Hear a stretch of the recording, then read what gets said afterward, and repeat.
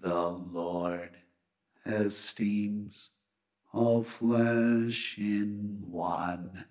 The Lord esteems all flesh in one.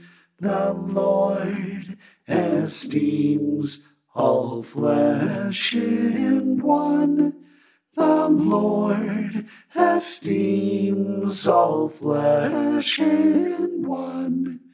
The Lord esteems all flesh in one. He has created the earth that it should be inhabited. He has created his children that they should possess it.